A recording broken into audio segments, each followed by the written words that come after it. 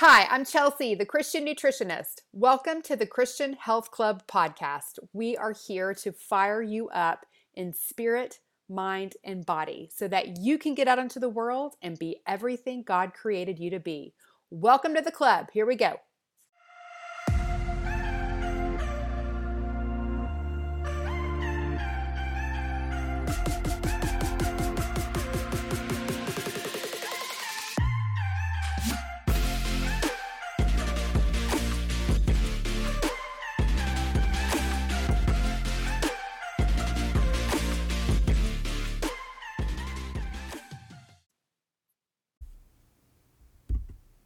Hello, my friend. Welcome back to the club. Happy Valentine's Day. The podcast is actually coming out on Valentine's Day. So if you're listening on this beautiful heart day, I hope your heart in your home is full of love. I hope it's full of love this day, this week, and all the year through.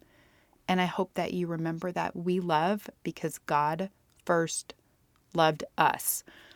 This is the month that we honor heart health. And because of that, I thought it would be a good time to kind of talk about that. There are several reasons, actually. One is because I'm taking the Blood of Humans class, my nutritional blood chemistry, and learning lots of cool things in there. And I thought that I would share some of that with you today. But I also had an experience recently where I went to a little women's gathering, and we had a presentation on heart health. And it was all I could do to keep my mouth shut. Like literally, I felt like God was sitting on my head to clamp my mouth down. Because the information that was shared is just kind of that, that old rigmarole, don't eat too much fat, eat heart healthy canola oil, eat low fat dairy. And girl, you know me. I was just sitting there with like steam coming out of my ears, and you probably know the things I wanted to say. Honestly, I was so tempted to put my hand up and just be like, can I add something? And that's when I felt like God was like, no, you can't. Keep your mouth shut. This is not the time or the place. That was not my dealio. But you know what? This right here is my dealio. So this is where I get to raise my hand and share all the things that I wanted to talk about and share the other day. But the two big things I wanted to share the other day, you can probably guess them. The big one, I wanted to say, no, don't eat canola oil or any of the other inflammatory oils. It's probably one of the worst things that you could do for your heart. And when it comes to dairy, God did not make cows with low-fat udders. That's just kind of one of my go-tos. And I think it's a good one. It's a good reminder that when dairy comes out of a cow, there's not a low-fat udder. There's not a 1% udder. There's not even a 2% udder. It just all comes out full fat, right? And I think that's important to remember. So anyway, I did not raise my little hand there. I kept my mouth shut. And, if you're local and you were at this gathering, you know what I'm talking about. I love all the people that were there. I love the speaker that was there. It is just a reminder that there's still a lot of misinformation out there. Sometimes I forget that I'm kind of in this bubble where I've been immersed in this for so long, and I've surrounded myself with so many people that are in the same boat, have the same approach to health and wellness, and read the kind of same things I do, and even put myself in the company of people who are wanting to understand and be open to learning, like, all of the people in the Christian Health Club and the people and you here, that are open and wanting to learn and understanding that some of the things that you're hearing may not quite jive with what you've heard over these last years about, how to eat and such. And as I was sitting in that room and I was looking around the room like, really, is nobody confused here? Is nobody going to pop up and say and ask even a question like, well, I have heard, that margarine is not really good for you, or I have heard this. No questions, just lots of nodding was happening, and it made my heart sad. Like this is just being swallowed, going down the hatch as if this is what is going to make you healthy. So again, I kept my mouth shut because I that's what God was calling me to do. But today is a perfect time to talk about some of this stuff again because we are honoring Heart Health Month. And I am smack dab in the middle of my nutritional blood chemistry class and learning so much about this. And as part of that, I had to run a blood panel on myself. So, the big thing that we're learning to do is to read these comprehensive blood panels, that you might go to your doctor and get annually with all of these different markers, including, these cardiovascular lab markers. And so we have to practice on our own lab and we have to read and interpret lots of other practice labs. And so I got mine back and there were some eye-raising results, actually. Several things, and we're going to talk about some of that today. But, if my labs, if I would take them to a conventional doctor, I mean, they would look at it and think I was a hot mess and I would be a prime candidate for a statin by conventional terms. Now, luckily, I understand the context around these markers, and that's what I hope to offer you today. Some more context, some things to think through. If you get your labs back, your annual blood labs, and you are looking at those, and of course, there's some explanation on there. Your doctor's going to explain stuff to you.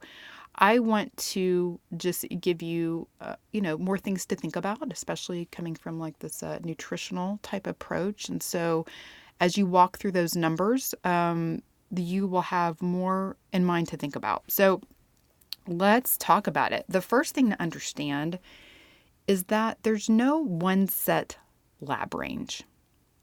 Okay? Lab ranges vary from lab to lab, region to region, and typically are based on the average health of that region's population. So the lab ranges, so, when you're looking at your labs and it's like your number is here and here's the lab range that you want to fall in. Okay, those lab ranges aren't necessarily based on optimal health. They are based on the statistical average or norm of where most people fall. But we know that there are a lot of unhealthy people and that most people are eating a standard American diet, what we call a SAD. It's SAD, standard American diet, full of processed food, sugar, and inflammatory oils. And they are not living in optimal health. Yet they fall within a quote-unquote normal range because sadly, suboptimal health has become the norm. And this is really so disheartening for people who are suffering from health problems and hope to get answers from their blood work, but everything comes back quote-unquote fine and normal. And that's because you're being lumped into a lab range with Joe Schmo who eats fast food, drinks Cokes, and sits on his butt all day. Or you may be within normal lab range and feel okay, feel fine, but not realize there's a potential problem brewing under the surface. There may be a false impression of your true health. Now, a functional lab range is different, and that's what I'm learning to use and what other holistic practitioners will use as a lens to assess the results that come back on your panel. Where standard lab numbers are meant to assess disease and look for pathology, a functional or optimal range is more narrow and it assesses risk before disease develops. Functional ranges are based on a combination of current research, what reflects truly optimal health, and it takes into account normal ranges from 30 to 40 years ago when people were healthier than they are today. Now, that was about the time things were starting to turn, but back then they certainly were more healthy than they are today, and so those ranges were a little bit more tweaked for optimal health. A functional range is tighter. It's a tighter range, okay? And we don't use it as a diagnostic tool. It's more like a preventative tool. We want to identify and correct imbalances or deficiencies before they become a full-blown health crisis. So I always want to remind you, I'm not a doctor. And I'm not looking at a panel in the same way as your doctor, okay? And I'm not diagnosing anything, but I'm looking for signs and patterns of imbalance so that we can use nutrition, supplement, and lifestyle changes to get ahead of it and support the body for better long-term health. Now, occasionally the standard lab range and the functional lab range will match up, but in many, many cases, like I said, the functional range is going to be tighter and not so broad. Okay, so I thought that we might go through some of the key cardio lab markers.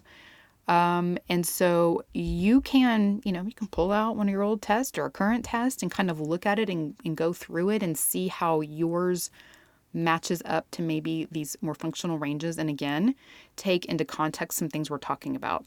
Now, the first marker I want to talk about is not actually a lab marker. It is just a kind of your own little measurement that you can do at home. It's the waist to height ratio measurement. And it can tell you a lot about your health. And it's nice because it's free.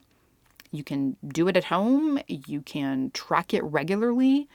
And it really is a good indication of a health risk, cardiovascular health risk. So what you do is you want to measure your waist. So first thing in the morning, get a measuring tape, measure your waist circumference around your belly button area.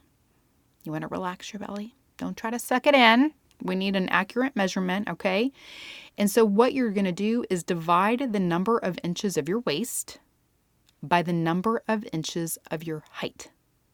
That is your waist to height ratio. And you want that number to be below 0.5. Okay, so simply speaking, you want your waist less than half or less of your height. So someone who is 5'5", which would be 65 inches, should shoot for a waistline smaller than 33 or 32 inches. And if it's more than half, you are at greater risk for insulin resistance, obesity, and cardiovascular disease. Several studies have found that waist to height ratio is a more valid measurement than BMI. BMI overestimates fat in muscular people and can't give information about fat distribution, whereas waist to height ratio is a better assessment for central fat, the fat around your middle, which has a greater associated health risk than fat stored in other parts of the body. Okay?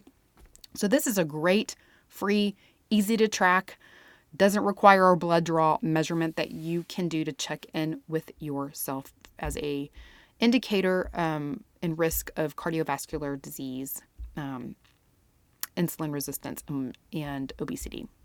Okay?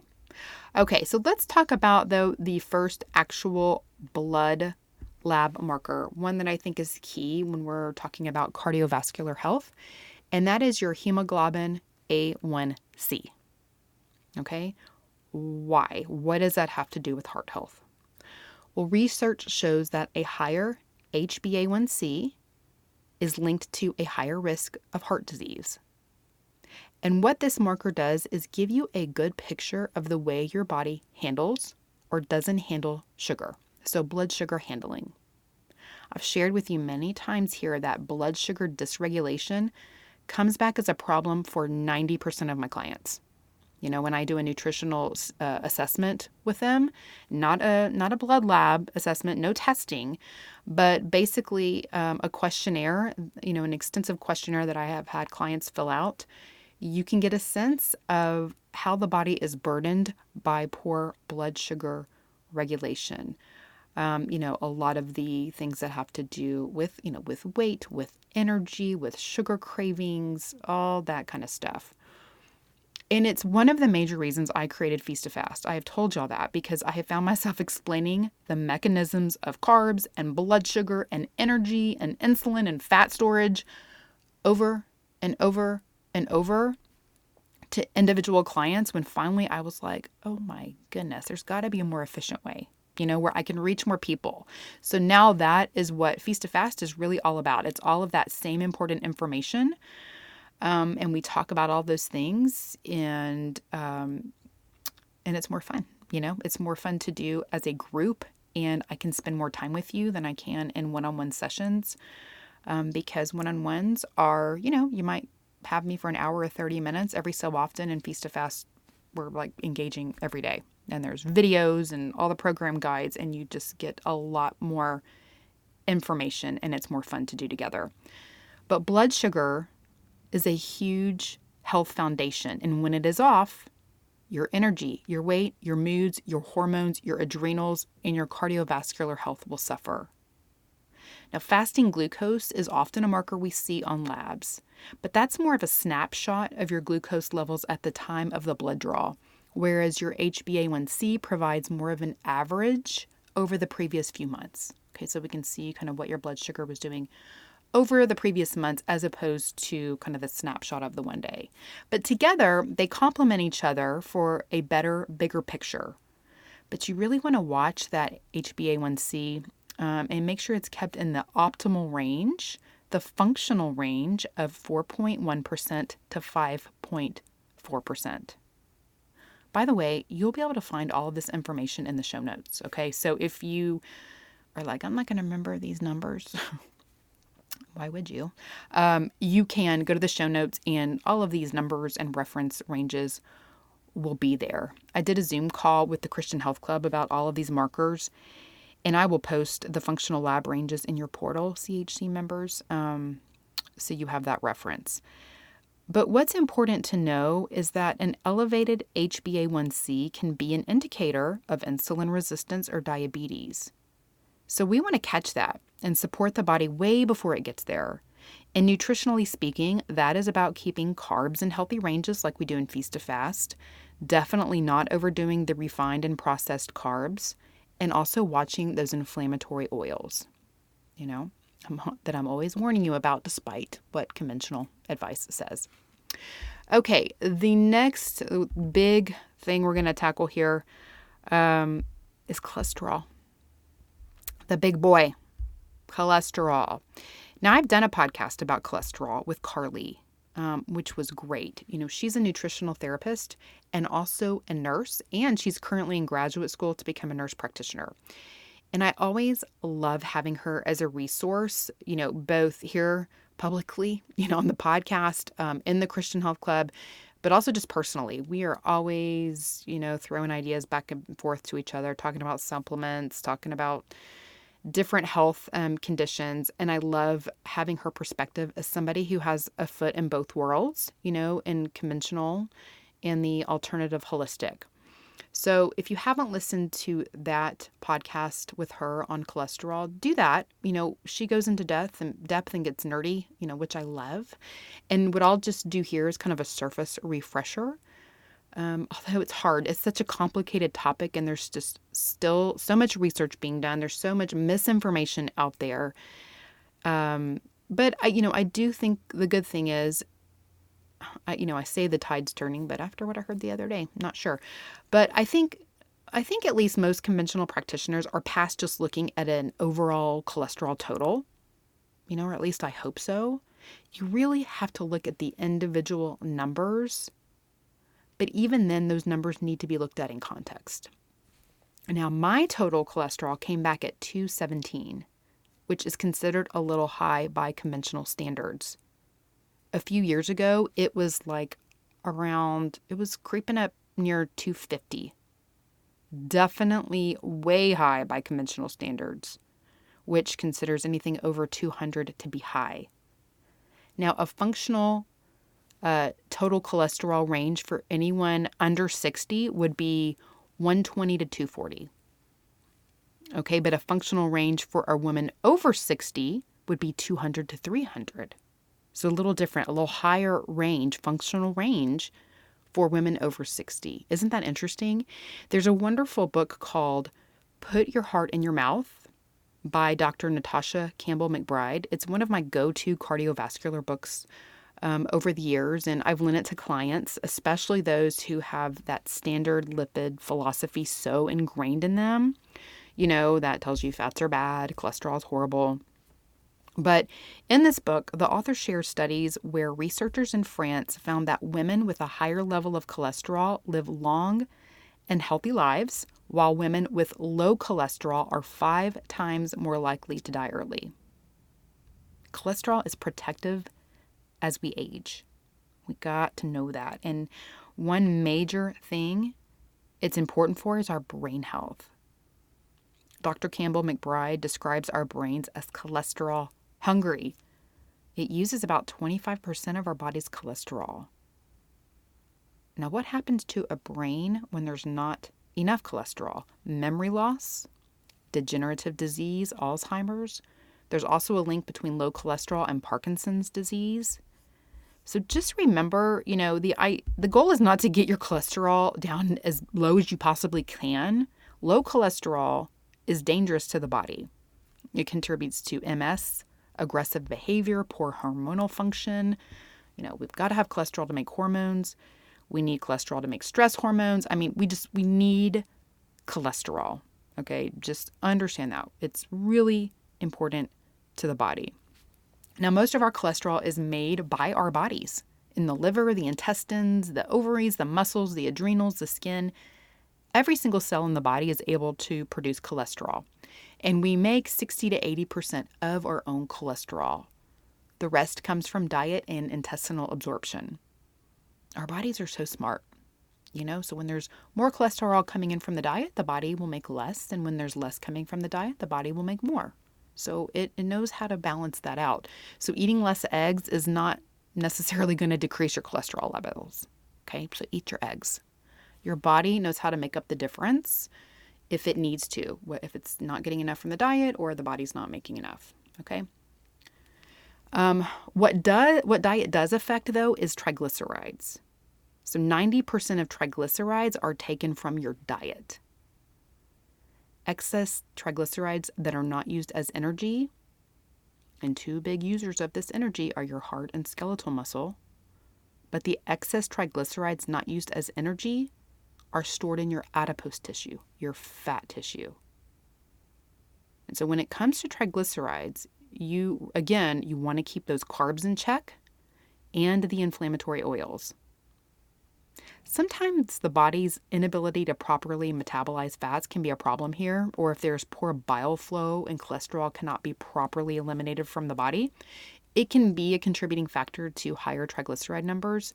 But the first thing we have to look at is, are you overeating carbohydrates or the inflammatory fats? From a functional standpoint, we want to keep those triglyceride numbers between 50 to 100. Okay, a standard range allows it to go up to 150, but we want to keep that a little tighter for optimal health. So keep that triglyceride number between 50 and 100. Okay, and again, so those nutritional considerations would be refined and processed carbohydrates, vegetable or seed oils, poor metabolism of fats. Are you getting, a good enough bile flow? Okay, so if you have high triglycerides, that from a nutritional standpoint is what you want to look at. Okay, let's talk about LDL and HDL. Again, when we're looking at cholesterol, we have to break down all these numbers and look at them individually and put them in some context. So this is what, is quote unquote the bad and good cholesterol. Let's start with what's considered the bad. Poor LDL gets the bad rap. It is the protein carrier that moves cholesterol and triglycerides from your liver out to your body, to the cells. Okay, and the triglycerides are used for fuel, and the cholesterol is used as repair material. So it's important to know it's not really the LDL itself that's the problem. The question we want to ask is, why is LDL being mobilized? Why is it being sent out into the body? If you're on a ketogenic diet, you may have higher LDLs because the body is mobilizing more fat to be used as fuel.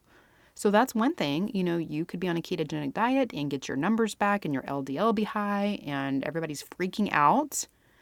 But that would be one of the causes, is your body is simply utilizing more fat and it's being delivered by the LDL. If you have inflammation in your arterial walls, cholesterol may be mobilized by LDL to help soothe and patch them up. When cells are damaged, they require cholesterol and fats to be repaired. So cholesterol is really this repairing mechanism. All right. Now, HDL has the opposite job of LDL. It takes cholesterol from your tissues back to the liver, kind of back to home base. So the reason it's considered the good one is because cholesterol is not going to your cells. It's really leaving your cells and traveling back to the liver. And so this can indicate that cholesterol was not needed for repair. And that is a good thing, right? But again, LDL and the HDL are not in and of themselves good or bad. They're kind of like the fire truck. When there's a fire, the fire truck goes to the fire. And when the fire is out or you don't need emergency assistance, the fire truck goes back to the station. You don't say the fire truck is bad when it's on the way and good when it comes back, right? The main focus, the main concern is the fire. Why was there a fire? We call fire in the body inflammation. A person with active inflammation is likely going to have higher levels of LDL because the body is taking cholesterol there to repair it. So what are the things that can be causing a fire in the body? Well, kind of the same old bad guys. A diet high refined in carbs, or the vegetable oils. But also liver dysfunction, hypothyroidism, oxidative stress, gut dysbiosis or a gut infection. We talked about that last week. Environmental toxins and chemicals. There are a lot of things it could be, but that's what we have to figure out. I mean, if you have hypothyroidism or low functioning adrenals, that could be your problem. The cholesterol isn't broken down and removed from the blood as efficiently in those cases. So this is one of the cool things I'm learning in this class is how to cross-reference these numbers. When we have liver enzyme markers, we could look at those to see if maybe the liver is burdened and not being able to break down and assimilate fats and cholesterol properly. We could look at the thyroid numbers and see if maybe that's contributing and how could we support the body there. So there are a lot of things to consider. It's not just looking at that LDL number like, oh, that's high.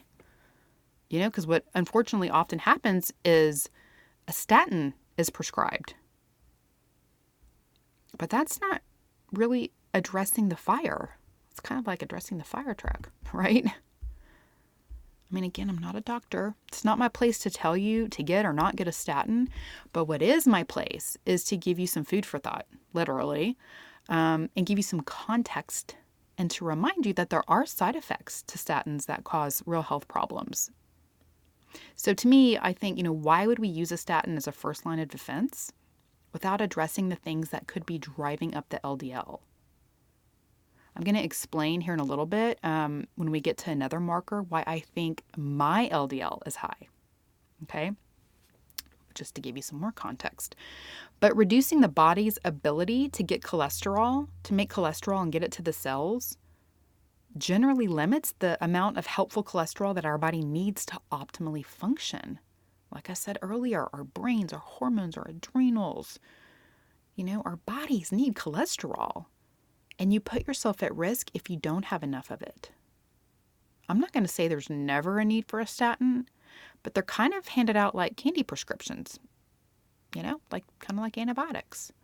And all I'm saying is try to first address the source of your fire, whether it be nutritionally or working on your gut or reducing the number of chemicals you use on your body in your home, maybe a liver detox. There are so many things to start with before you start with this major drug that has side effects.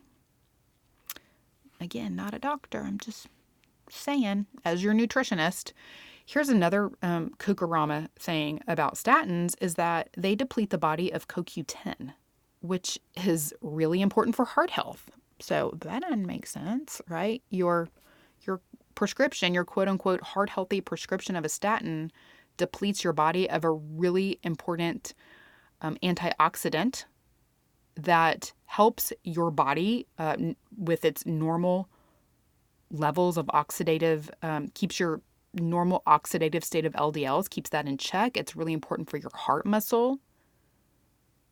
Okay, so here's the thing, when cholesterol becomes oxidized, that's kind of like gasoline being poured on the whole inflammation fire. Oxidized cholesterol creates free radicals in the body and it's extremely damaging. And one thing that leads to an increased oxidation of cholesterol is high blood sugar. Okay, so again, circling back to having good blood sugar regulation and monitoring that HbA1c, so important. When you have oxidized cholesterol, it's like this double hit of inflammation. You already have some inflammation present in your body, and then your body delivers cholesterol to help, to that site to help repair it. But then the cholesterol becomes damaged because of all of that, the same things causing the inflammation in the first place.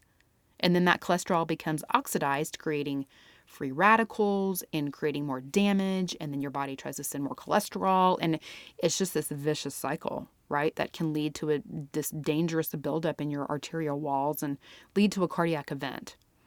But, CoQ10, that's kind of where we started with this, is an important antioxidant, and all those antioxidants that we want to get from our diet help protect us from these free radicals in the body that can cause oxidative stress.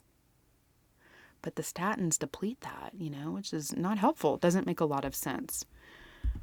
Another thing to take into consideration if you have high LDL number is particle size.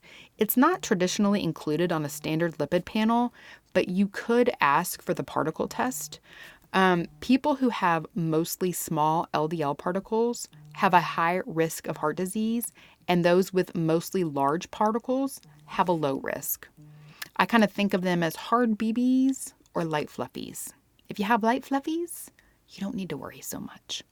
Another measurement is the particle number, or LDLP. That measures how many particles are floating around in your bloodstream, and studies have shown that LDLP is a more accurate prediction of risk for cardiovascular disease than LDL-C, like your typical LDL reading. ApoB, which is another way of measuring this. Again, you're not likely to find these on standard panels, but if you need to dig a little bit deeper, you could ask for those, okay? So giving you lots of options here if you have a high LDL number, lots of things to look at, okay? A functional range for LDL is 40 to 120. But if you're over 60, that would be 120 to 170. So again, a little higher, as you age, a little bit higher range that you can be in. Mine came in at a lovely 138. So again, the functional range for me is 40 to 120. Mine came in at a 138. We'll talk about that here in a minute. As I said earlier, total cholesterol is not all that helpful. Some lab panels will assess your total cholesterol to HDL ratio. So the higher that ratio, the greater the risk of coronary heart disease. So that would be your cholesterol, your total cholesterol number divided by your HDL number. And you want that less than 3. Okay, that's the functional ratio, less than 3. The standard ratio is less than 4.4. But again, we won't keep it tight up in here. Okay, the next marker that we want to talk about is C-reactive protein. Okay. Wait, did I tell y'all the functional range for HDL? I can't remember. Let me just say in case I did not. For HDL, we want that functional range, if you're a female, to be between 65 and 85. If you're a male, 55 to 75. Okay. We do want to look for that. Encourage that. We do want to, encourage good HDL. Okay, so CRP, C-reactive protein, high sensitivity C-reactive protein. It's an inflammation marker. Okay, will help determine if inflammation is putting you at a higher cardiovascular risk. So C-reactive protein is synthesized in the liver, and it elevates in response to infections, inflammatory conditions, and trauma. So this is a good one to look at. It will let you know if your body is in fuego, if you got a little fire going on in there. So Less than 1 or less is a low risk. If it's 1 to 3, that's an increased risk. 3 to 10 is advanced risk. Okay, so that will give you a good clue as to how inflamed your body is. And the things we want to look at, nutritional considerations, same players here, cut out refined and processed carbohydrates, the vegetable, the seed oils. We want to look at gut dysbiosis or infection, can always be a source of inflammation. With that, food sensitivities can be leading to inflammation. Kind of described that last week in last week's podcast.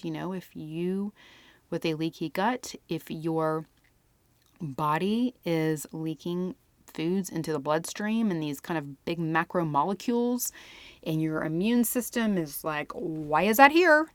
And freaks out and sends all of its chemical weapons to take care of it and sends all the red lights, the sirens, the alarms. I mean, that is inflammation in your body, right? And so, you could do a food sensitivity test like an MRT to identify those, take those out of your diet as you work on gut healing and your gut protocol, and just kind of help take that burden off, help take some of that inflammatory factor off the body.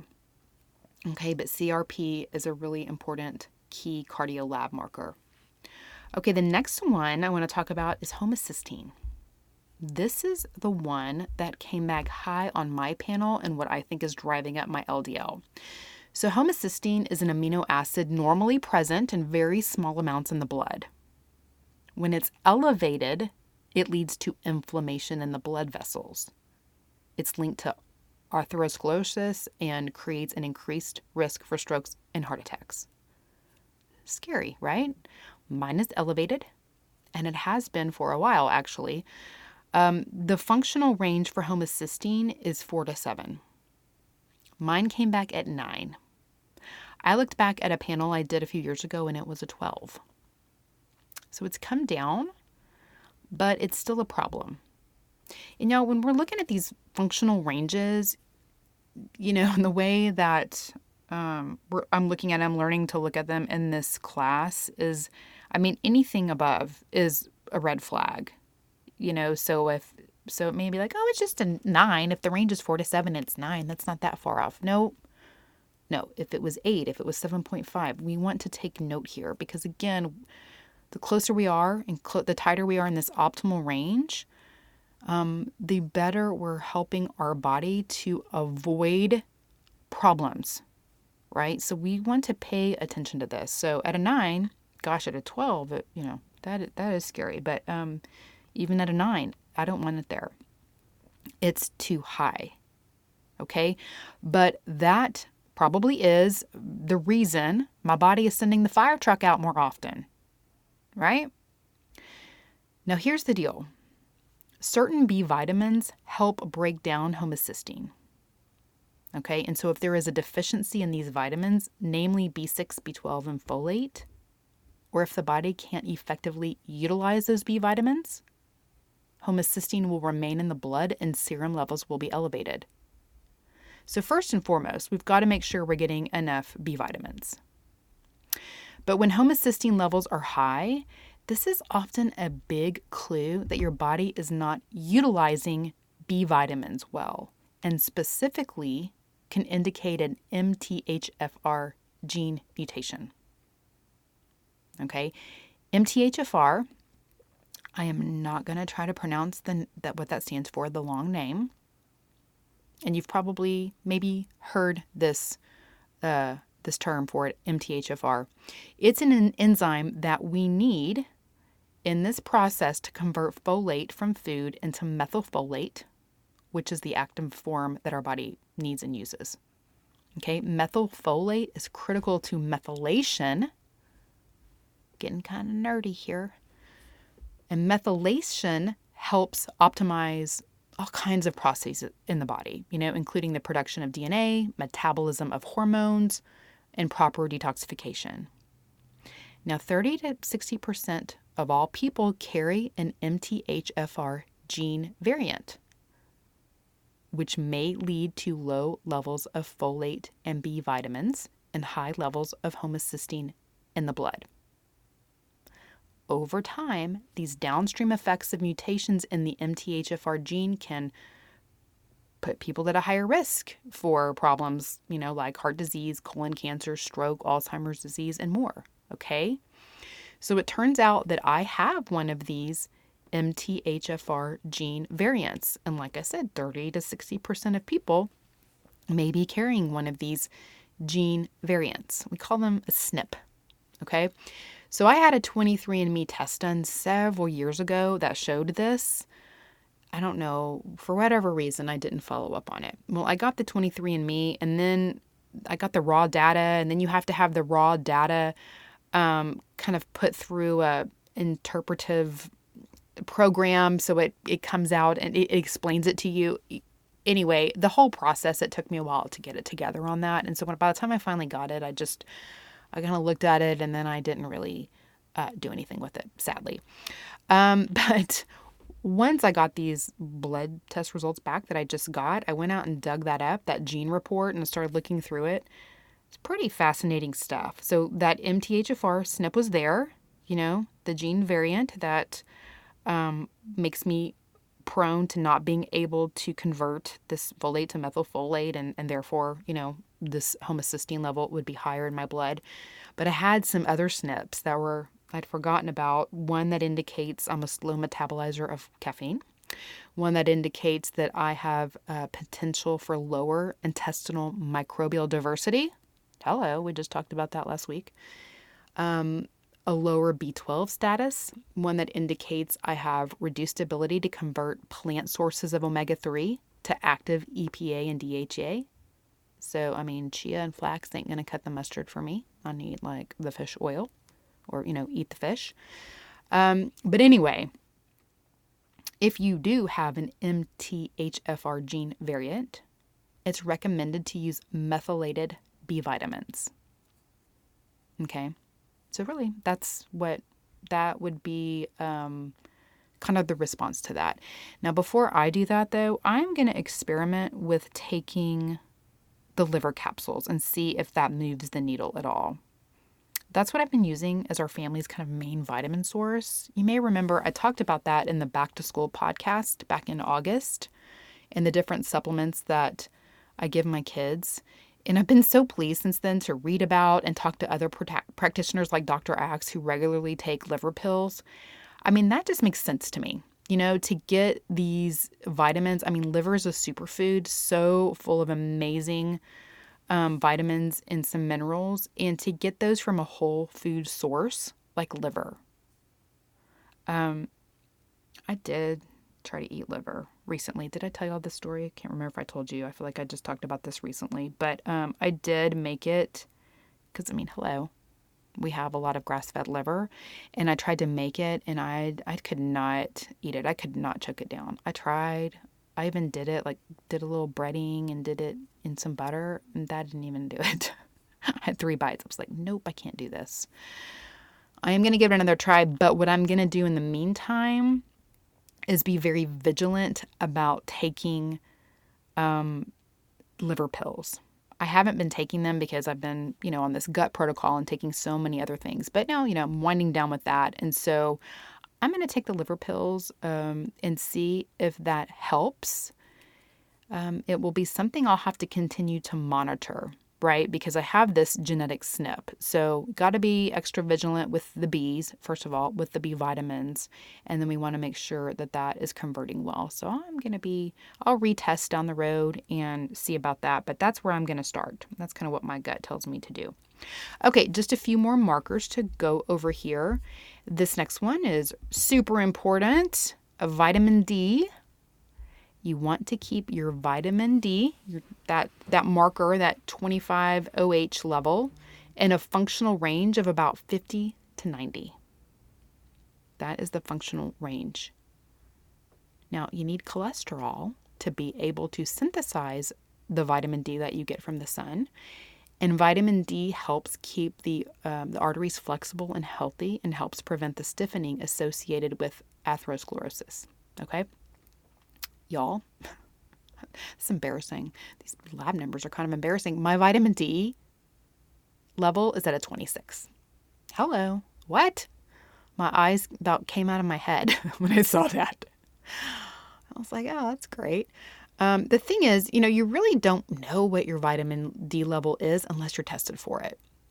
I have not been taking a vitamin D supplement because honestly, I just thought I was probably good. I mean, I'm in the sun a lot. I mean, I know it's winter, but I get so much sun during the rest of the year, and I just really thought I was probably good. I mean, and you also you don't want to get your too much vitamin D or over supplement it. It can lead to a buildup of calcium in your blood. So you do have to be mindful of supplementation. I think getting your vitamin D checked annually is a really smart thing to do. You can have your doctor add it to your panel, or you can order a standalone vitamin D test. It's not that expensive. But obviously, I'm going to have to add this to my supplement regime and check it again to make sure I'm on track. I like the Biotics, their vitamin D, their drops, their D3. Again, all my supplement choices are on that Master Wellness and supplement list that you can get if you go to my website. You can download it, and then I have all my choices there, the things that I like to use for this kind of stuff. Okay, the last marker that can be useful to look at is your bun. Mind your bun, honey. Bun stands for blood urea nitrogen. And it's really a marker to screen for kidney health, but when it is high, it is often a sign of dehydration. And you might remember from the podcast I did about the top 10 health game changers that water is the number one nutritional deficiency in the United States, and that water is critical to the very foundational functioning of our bodies. With dehydration comes increased blood pressure. And there are so many people on blood pressure medication. And it could be a water crisis in the body. Lack of water. Now, I'm embarrassed to say that my bun came a little higher. That number was a little higher than what is ideal in the functional range. You want that bun number to be between 10 and 16. Mine was just a little high, but again, going to pay attention to that. If yours is high, drink more water and less things that dehydrate you, like coffee and wine. Note to self. Okay. Okay, my friends. I hope that this gives you a sense of how to approach your lab results from a functional perspective and a nutritional perspective. Again, that's the lens I'm looking through as I learn to evaluate these kinds of blood panels, which is great, because these are common tests which doctors run often, that you get often, and they give us a lot of information about your health, about the changes we can make, especially when we apply a functional range to these numbers. The way that you eat and the way that you drink are always going to have an impact, the biggest impact on your health. And we know that we have so much power to change our health and its trajectory with food. Right? That's the good news. I invite you to join us for Feast to Fast, where we really dial this in and learn to eat in a way where real food meets real life. It is not a temporary cleanse or some kind of unsustainable diet where you have 2 shakes a day and just 1 meal or something like that. That is not going to cut the mustard. It's going to balance your blood sugar, which I mentioned at the beginning of this podcast is a problem for so many people and is really important for heart health and overall health. And it's going to keep you focused on the Lord. I'm so excited for this next round because we do it for the season of Lent. It's the only round of Feast to Fast that is 6.5 weeks instead of 4. And we step it up a little. We do a little extra sugar detoxing, little more super fasting, but it's still the same wonderful real life approach that shows you how to make room for the heck yows in your life and eat in a sustainable way, and stop overthinking food, stop yo-yo dieting, just really settle into this nice place where real food meets real life and that you can do managing your schedule with your family, all while focusing on the Lord. So I invite you to come join us for that. We start this Wednesday. My goodness. We're starting on Wednesday. So come join us for that. I hope today was helpful. If you have any questions about it, feel free to, shoot me an email or something. And again, all the numbers are in the show notes. And so if you want to get out your latest lab panel, just kind of compare notes, try to organize the show notes in a way that it's, easy to find the numbers. We'll highlight them or something so that you can easily look at those and kind of compare notes to what you've got and see if you're in these functional ranges. And if not, then consider some of those things we talked about today, the context. And then again, so much power in your hands. You can make changes accordingly. All right, my friends, thank you so much for listening. Have a healthy and blessed week, and I will talk to you soon.